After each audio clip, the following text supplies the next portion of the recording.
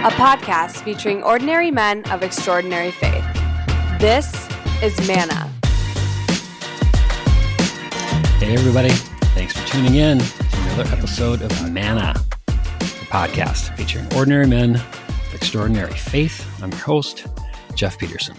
Now, none of the guys you're going to meet on this podcast would consider themselves extraordinary, but it's their humble, holy way of living, which is exactly what makes them extra to me, and I'm very excited for you to meet them.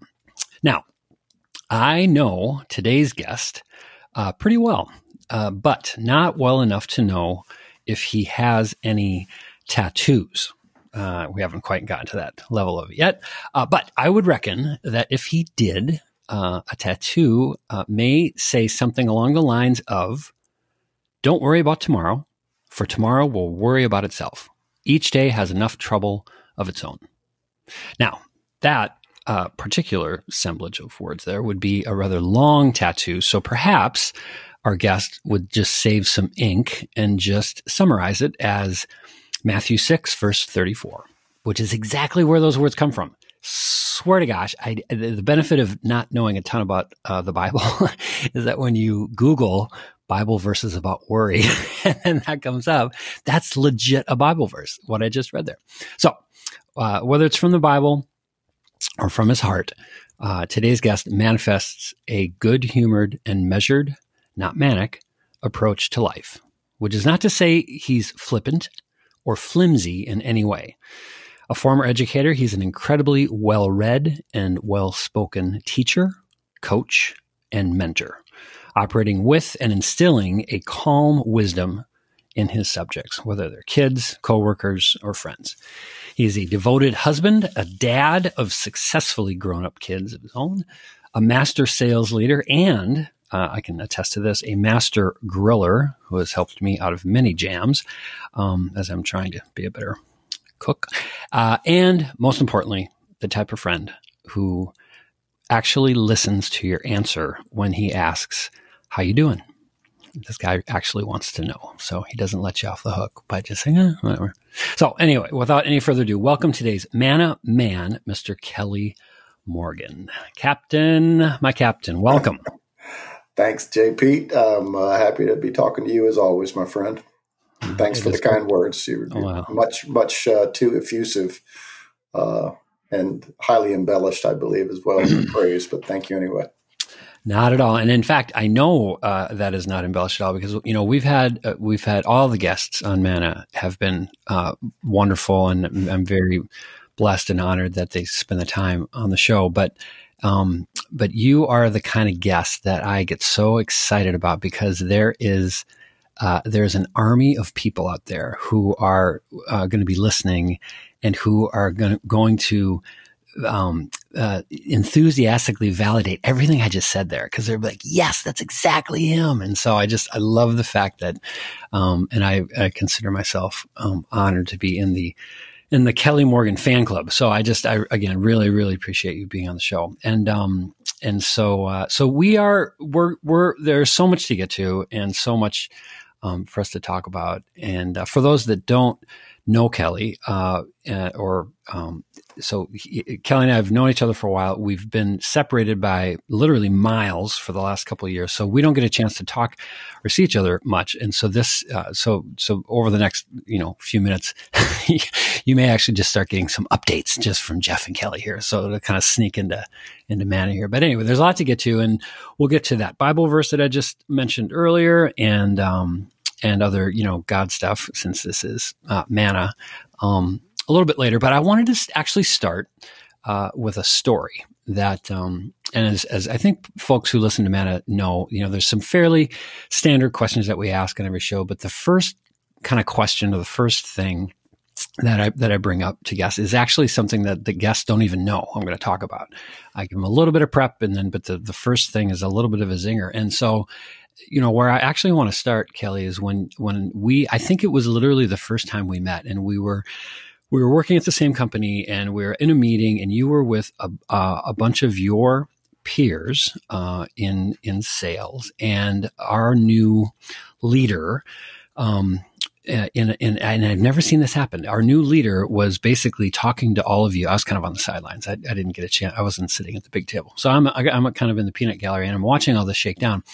And our new leader is talking to all of you, kind of this bullpen of salespeople. And he's saying, all right, one of you is going to lead this group. Okay. One of you is going to be the sales director here. And he said, and I'm not going to pick it. Y'all are going to pick your own leader. And I was sitting there going, oh, this is not going to work at all. This doesn't happen. Leaders get sort of christened or sort of whatever, they get sort of anointed. And, but sure enough, y'all went off, and I think maybe you had a night when you could all figure it out. And the next morning, y'all came back together, and I'm still in the peanut gallery, and I'm watching this group of your peers, and you're all equals, and it was the coolest thing in the world to see. And I can't remember exactly how it shook down in terms of who said what, but at the end of it, all of them, unanimously, basically kind of like Simba and Lion King, they all presented you. Okay. And you were their leader, and it was really cool. And now that I actually think about it, it's actually similar. This wasn't meant to be a churchy story at all, but it's a little bit like Pope picking here, when they sort of emerge, I don't recall any white smoke. No. No white smoke. But the reason I wanted to share that story as kind of a kickoff is, first, it was literally the first time I met you, and I was introduced to you. But what struck me after all these years is this sort of unified enthusiasm from your peers to have you be their leader, and there was no jealousy. They were just so, just excited to have you lead. And then watching you lead that group over the years that we worked together.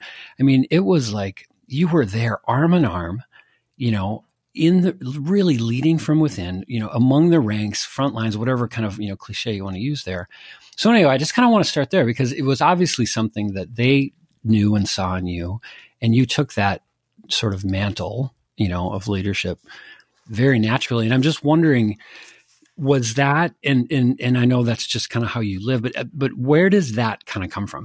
Was that a conscious, like, this is the kind of leader I am. I'm kind of one of those roll up the sleeves guys and just sort of, kind of player coach thing? Or, did you learn that from somebody, or was it a natural thing? Cause it was super impressive and something that just stuck with me today. Wow. I appreciate that. It's been a long time since I had thought about that period and time frame, but it was pretty cool. It was very humbling and a cool thing, because those were all, long-time colleagues, most of them approaching 20 years, where we started as, sales reps together.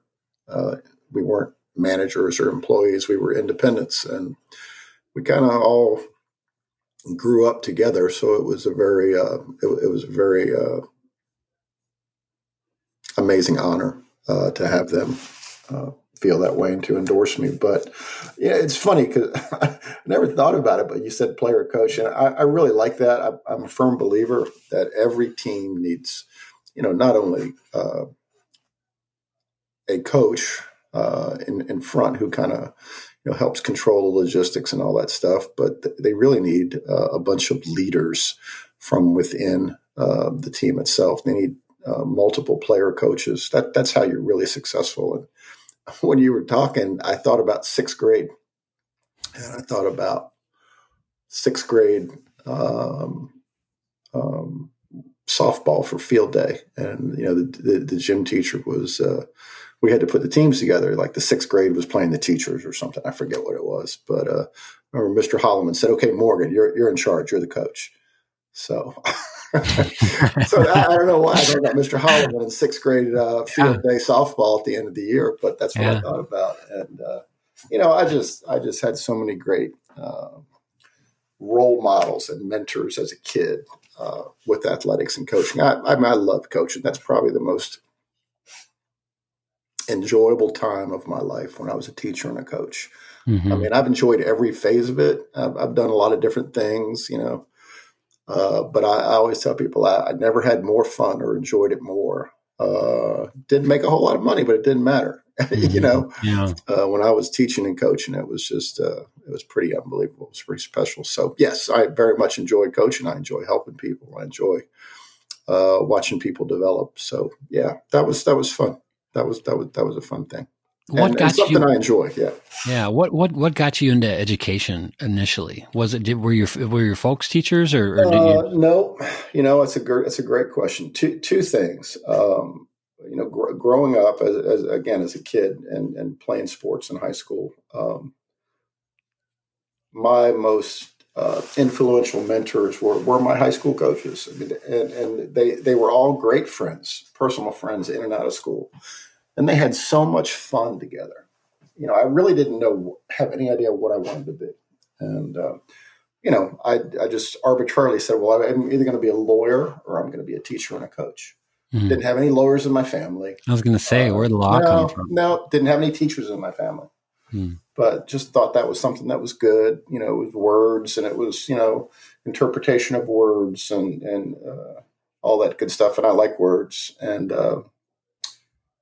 I just said, well, okay. So I went to school and I majored in English on the thoughts of being a lawyer because it's good prep for law school, right? Lots of reading, all that good stuff. Yeah. The language. And anyway, woke up one day and decided, oh my gosh, I don't want to be a lawyer. After I'd taken my LSATs and everything. And I dropped out of school my senior year. Second semester, I was on course to graduate on time, and I dropped out in February. Oh. And I was going to graduate in May.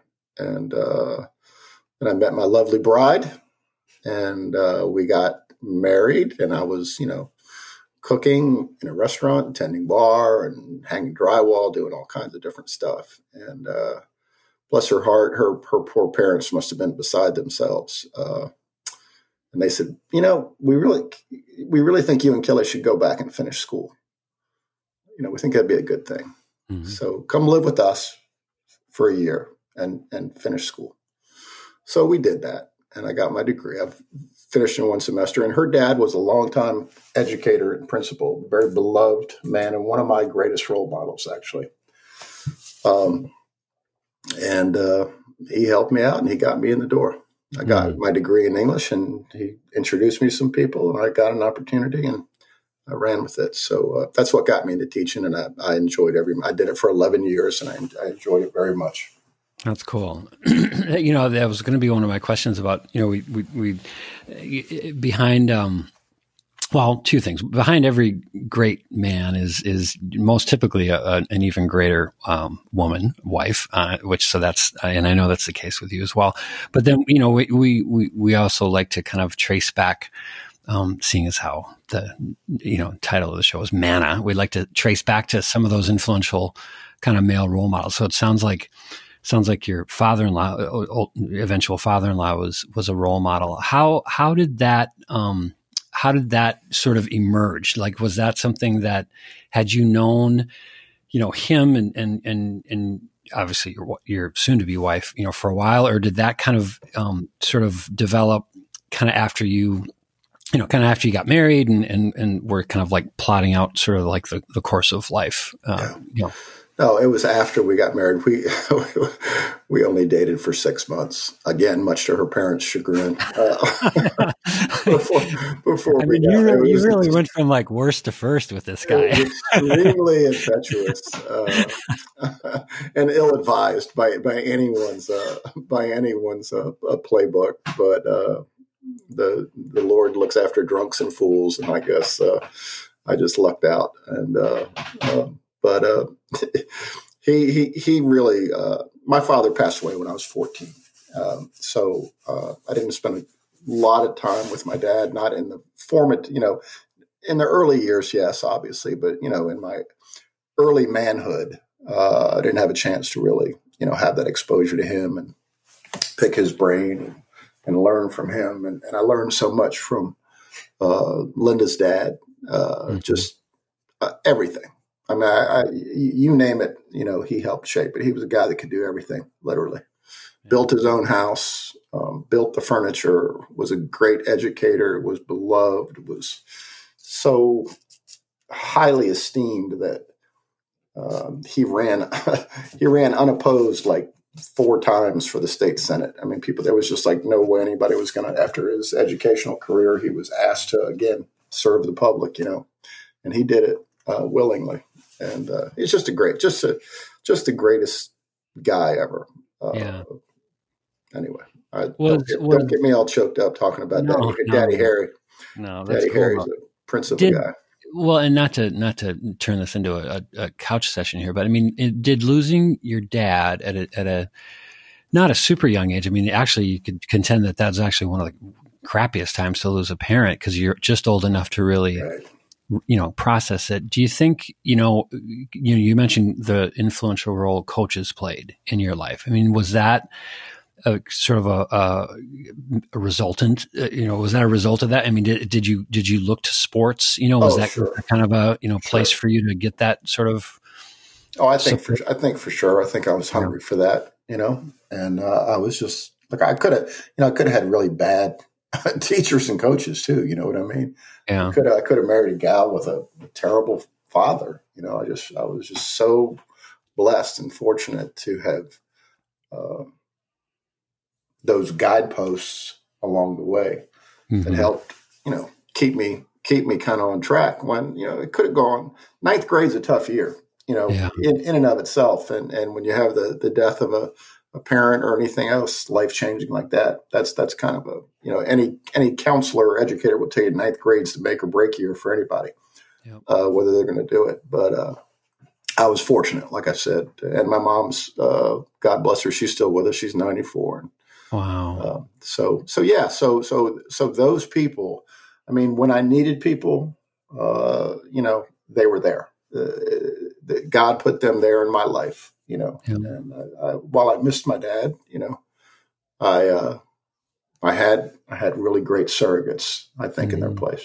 So how much, you mentioned, you say, God put them in your, what role, if any, did kind of the formal kind of church upbringing play for you? Was that a big part of the Morgan family upbringing? Yeah, that was kind of my fear. That was my fear part of this conversation, Jeff, as I shared with you. My mom is an Italian immigrant. She's the only one in her family born in this country. And they were very staunch Catholics. My mom went to Catholic school. We were all raised in the Catholic Church, all the kids. I'm the youngest of 6 kids. And, we all made it through the basics. But I don't know if they ran out of gas by the time I got there, or, my parents, in terms of, the discipline and staying on it. I kind of started to stray from the church, lapse, as they would say in Catholicism, right before my confirmation. And it did play a role. It definitely helped shape, a lot of my concepts of obviously good and right and wrong and all those things that are extremely important and grounding. But I would say formal religion has not been for good or for bad, it has not been a huge part of my adult life. Mm-hmm. Although I very much believe and feel that there is a hand that guides us.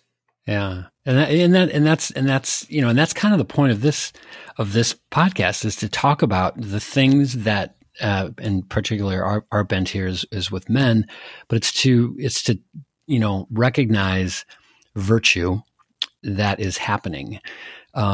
Due to influences with whether they're people or upbringing or situations where whether we know it or not.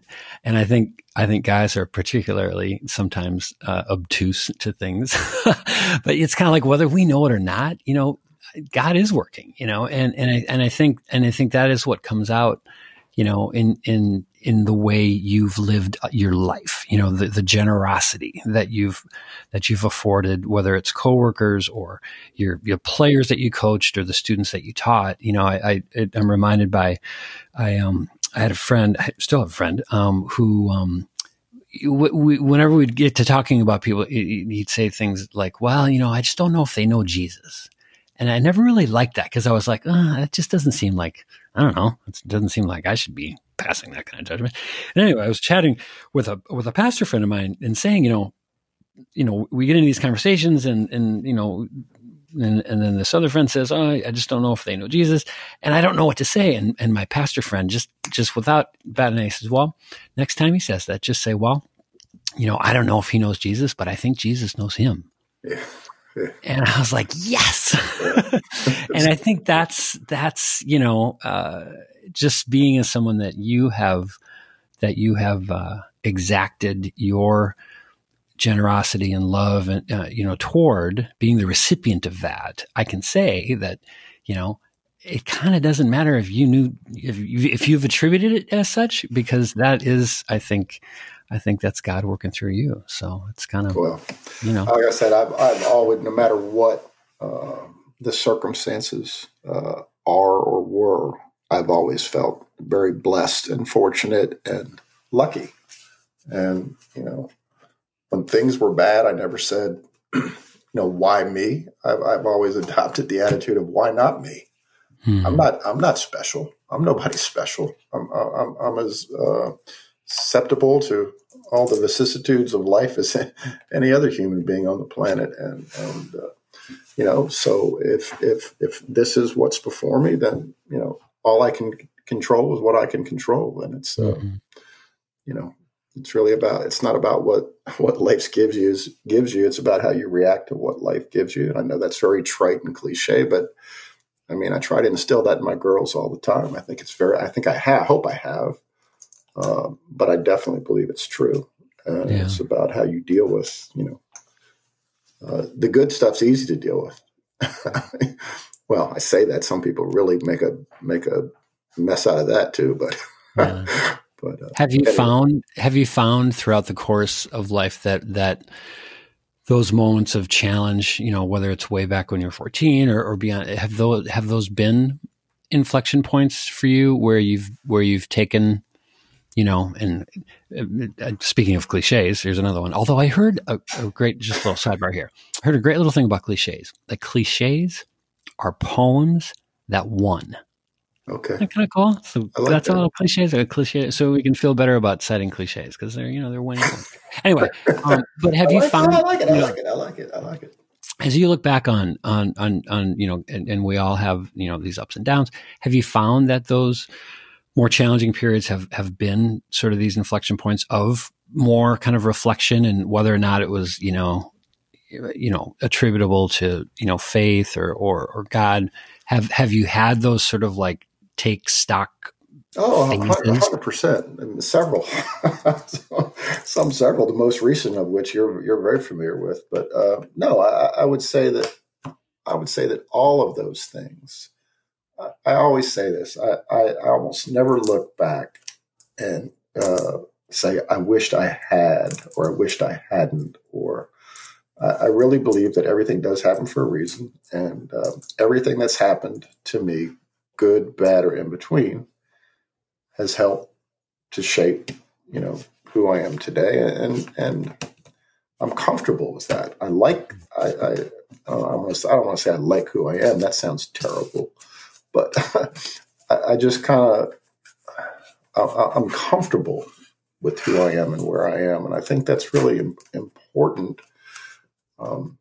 To be accepting of your life and not to be so hypercritical or regretful that, you can't learn from it. So I've tried to learn from it when those things were bad. And I think they've helped me immeasurably. I think I wouldn't reverse anything bad that's happened because it's helped bring me to this point, I guess is what I'm trying to say. Yeah. No, there's a great quote that I just recently heard from some saint who said it. And he said, something to the effect of, be who you are and be that well.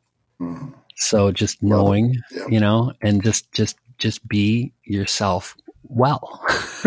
and I do think, and so I during your intro, I remarked about this kind of long tattoo that you might have around, of not necessarily worrying and tomorrow there'll be enough worried for tomorrow. And the longer version of, and this one I was a little bit more familiar with, but the more formal sort of, piece of scripture that I have always attributed to you. And there are funny stories that we're not going to share here because they're a little bit more PG-13, but it's from Philippians. And it's for those that are more learned of the Bible, you'll know where this is heading. But it says, "Do not be anxious about anything, but in every situation, by prayer and petition, with thanksgiving, present your requests to God. And the peace of God, which transcends all understanding, will guard your hearts and minds in Christ Jesus."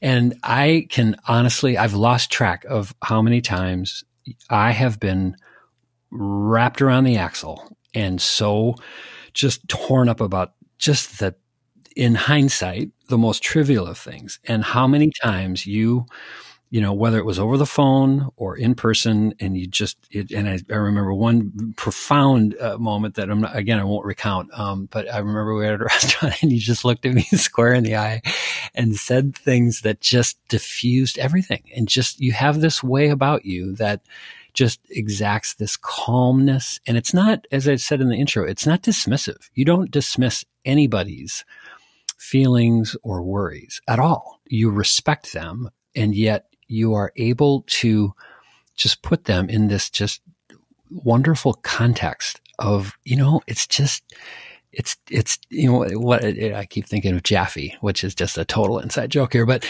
it's just not that big of a deal. And I think that is a gift that you have. And I know everybody who's listening who knows you is nodding their heads right now. And I guess my last question before we get to our little fun segment is, is that something that, from what you maybe remember about your dad, or maybe it was with Linda's dad, is that, have you had people around you reinforcing that, or has that really been kind of your, a little bit of a charism of you, where that's kind of your gift? You know what I mean? Like you're sort of spreading that, sense amongst others. Yeah, I don't know. I don't think it was definitely not my dad. Bless his heart. He just had a lot on his plate. But it definitely was Linda's dad. Oh my gosh, Linda's dad. I mean, nobody felt bad around HB, man. Harry Blevins, Daddy Harry. I mean, nobody felt bad around. He could just. I mean, not to be a blasphemer at all, but he could really calm the waters. You know what I mean? No matter how bad things were, he was always the go-to guy and the voice of reason. So yes, definitely got some of that from him. Some of it, I mean, I don't like to see people upset. I like to help people. I like to solve problems. And anytime I can do that, I try to. And I don't know if that comes from being the youngest. They say the youngest are the mascots of the family, right? We're the pleasers. We're the ones that make sure everybody gets along, right? And, that definitely was kind of needed in my family. So maybe that's part of it. I don't know. Yeah. But certainly Linda's dad's part of that. And I don't know. I really do believe that there's no reason for us not to be reasonable and to not get along and to not be, and that everything truly will be okay. Even if it's not what we want, it'll be okay. Yeah. So. Well, it is. However it happened, and however it happens, we are all the better for it. So, all right. Well, hey, we are now to the fun segment of the big show. Same three questions. Say it like Ed Sullivan. Come on, exactly. Really big show. So anyway, fun segment. 3 questions. All of the guests, including Kelly, have known about these questions in advance, and so any feigned, pause or is just plain unpreparedness. So, question number 1: if Jesus knocked on your door tomorrow, and what I love about this question is, and I really appreciate your humility earlier in saying, maybe, was a huge church, goer or whatever. It kind of doesn't matter. Jesus was a historical figure, known for a lot of great things. And so, all you need to know is you got a pretty famous guy knocking on your door some random day, and he just wants to hang out. You're going to spend a day with Jesus. What are you going to do? Okay. I like it. I like the question. So, I live 4 blocks from the Atlantic Ocean, right? Yeah, and I love being in the water. I love being in the water. I love being on the water, whether it's in a boat. Used to have sailboats, used to have power boats. Now my big thing for the last 9 years, 10 years has been stand-up paddle boarding, surfing, on the big boards and going out there. So I tote my board down there. So what I would do is I thought, we'd go for a stand-up paddle. Hopefully there'd be a little break that day. We'd catch a few, slow waves, right? I've always seen Jesus as a longboard kind of guy. That's kind of a mellow thing. Longboard's kind of a mellow deal. So that's how I kind of see him. And really, and I do mean this because this is special to me, witness all the beauty that's right here on my doorstep, all the beauty of the ocean, the sky. I mean, the dolphins. I've had dolphins touch my board with their tails before, all around me, dozens of them. Wow. Osprey fish, pelicans. Then we'd probably, we'd do that. We'd get in the water for a little bit, and then we'd come back to the house and we'd shower off and get changed and throw on some board shorts probably and some flip flops, and we'd go down. We'd find a nice raw bar that again was outside on the water with a nice view of the water, and we'd have a cold beer and some shrimp and oysters. Just kind of soak it in, really, and give thanks for the beauty of it all. I wouldn't want to pepper the big guy, right? The big guy. So the big guy's knocking on my door. He wants to just hang out, right? Yeah. I'm figuring he really needs a break. If the big guy's knocking on my door, he really needs to chill. So we're just going to go hard chill. Not a lot of talking, just a lot of being and soaking in the negative ions, right? So that's what we're doing. I love it. That's great. All right. Question number 2. If you could go to church with any other man, living or dead, and it can be famous or not, you could have known this guy or not, but you're going to go to church, you're going to go spend an hour sitting in a pew with another guy. Who are you going to go with? Yeah, probably, it sounds kind of sappy, but probably my dad, because we didn't do that, and we didn't have that, and just kind of do that and just be grown-up men together for a little while. And then afterwards, maybe talk about some things as to why that wasn't part of his deal, and because he had such an amazing life, and just to be able to put some context, after church, maybe over a cup of coffee. Right. Put some context to the outlines of his life that I know about. So that would be pretty cool. So that's what I'd pick. That would be cool. Kind of church being the beginning of something there. That's neat. All right. And then the last question, and this is one where you're going to be a little challenged because I know you've done this. So you can either go to a greatest hits or you can just make something up on the fly here. But if you could give advice to a younger man, so think of, kind of a teenager, kind of 9th grade or whatever, just about being comfortable in his faith, in his, his way just of being and believing. What would that advice be?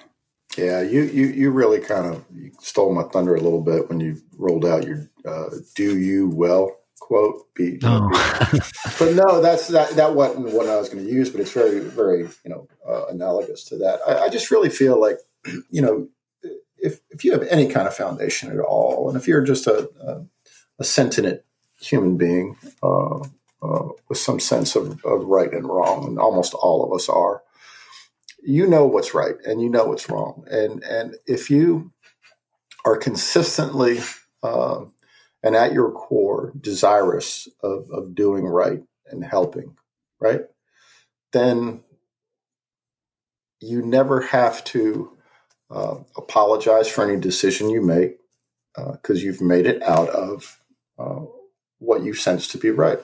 You never have to apologize for being you because you're acting in a way that is true to your core and in wanting to help and be truthful.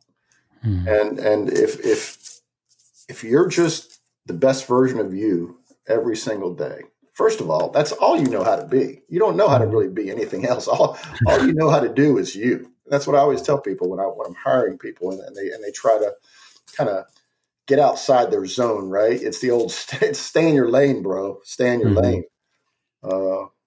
Just do you. That's why we hired you. That's why that young lady married you. That's why those people took you in. They saw something in you that they believed in and they thought was valuable, and they like you. So just do you. And I think if you do that and you're consistent in your faith, consistent in your demeanor, consistent in your actions, consistent in your words, then I think you'll have a good, full life, and you can move confidently forward with those as your basic tenets. So that's great.